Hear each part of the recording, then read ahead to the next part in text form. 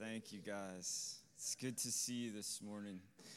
I get to talk about probably like one of the more confusing and for sure at least mildly disturbing passages in the Torah.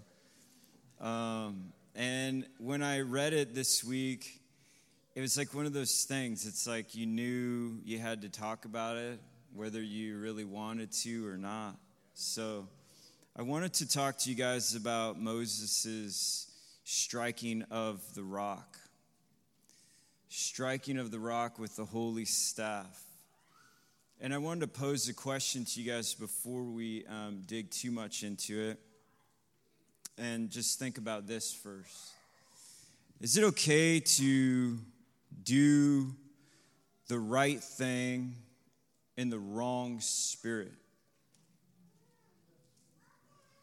Is it okay to do what is seemingly right in a wrong way? And how often do we just allow ourselves that self-righteousness with our, whether it be the way we talk about our political beliefs? So Moshe, this beautiful servant of the Lord, does not get to enter the land of milk and honey because he did kind of what the Lord asked him to do, but definitely not in the right spirit. He struck out in a bit of theater, because anger always has the theatrical. Our friend was supposed to speak, not strike.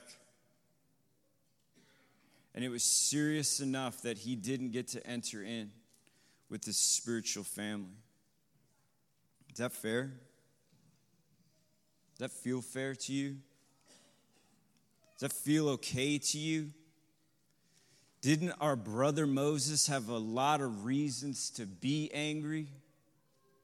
Justifiably angry? These whiny, complaining people, yet again, not understanding that our Father would provide for them like he had before and before, right? Why don't they get it? This desert's hot for me too, Father. I'm so sick of it. And he had to speak to the rock instead of strike it. Maybe Moses didn't like speaking in front of the people. You ever think about how the stutterer might not have liked speaking in front of crowds? How in Exodus 17 he was told, strike it with your staff. But in Numbers 20, he's told speak. So the stutterer was told to speak. Moses had a lot of reasons to be angry, justifiably. And sometimes, guess what? So do you. Right? Doesn't it feel good to be angry sometimes? In a warped sort of way? Or the only times you're honest with your family is when you're really, really angry? That's what my students say. When I'm really angry, then I communicate. It's not okay, guys. It's not okay. Yeshua had a lot to say about anger, too. He said it's the spirit of murder. Right? And our Father talks a lot about anger over the course of the scriptures. There's two different people God spoke to, and he asked them this powerful, simple question. Hey, Cain. Cain, why are you so angry? Sin's crouching at your door, my friend. Its desires for you. If you do well, won't your countenance lift? You need to master it. What did Cain do? God also asked our friend Jonah. Jonah, it worked. They listened. Since when do hundreds of thousands of people listen to a roaming prophet? Gentiles at that, to a Jewish prophet, right? It worked. They repented. Jonah's like, I knew it. I knew it. God's like, why are you so angry? They're not your children. Chilling under the plant, getting some shade, right? The Lord asked him again after the Lord sent a worm that ate up the plant. The sun's beating hot upon his bitter head. Hey, Jonah, is it really this good for you to be angry about a plant? Is it really so good to be angry that they cut you off again? When you're just trying to drive down Quivira, y'all, to Shabbat service.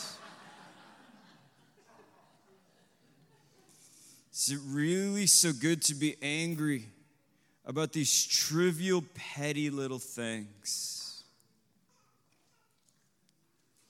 But guess what? Here's what we all really know. It's not what you're really angry about, right? It's not what I'm angry about. It's not what you're angry about. So we'd be wise to listen to our Father who is slow to anger. And he looks at you, he looks at me, he's like, why are you so angry? So is it okay to talk about politics in the wrong spirit? Is it okay to be angry about things that are justifiably annoying? Do you have super annoying people in your life? Employees? Are your children perfect? Is your spouse perfect? Guess what? You're not perfect. I'm not perfect. And our God who is slow to anger is slow to anger with you. And his anger, it's definitely not on our timetable. Who has something to be angry about? As he observes this spinning globe that he put into action, that he says he sees all the wrong and the evil that is done on this planet, that we do to one another. And the sun comes up yet again on the righteous and the unrighteous. Our Father calls us to be like him. He calls us to enter into this steadfast love. He calls us to be slow to anger. So I feel for Moses. I want to enter into the land of milk and honey, my friends. I know you do too. The shalom rest of God. We need to take seriously the Lord's warnings about anger, right? So one way you can do that is next time you're hot, turn to your neighbor and say, next time you're hot, look at him right now.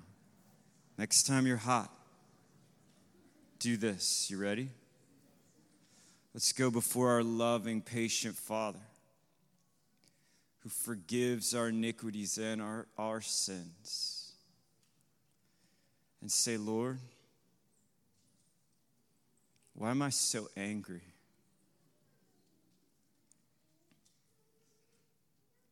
And I'd encourage you to thank him for how patient he is with you. Love you guys.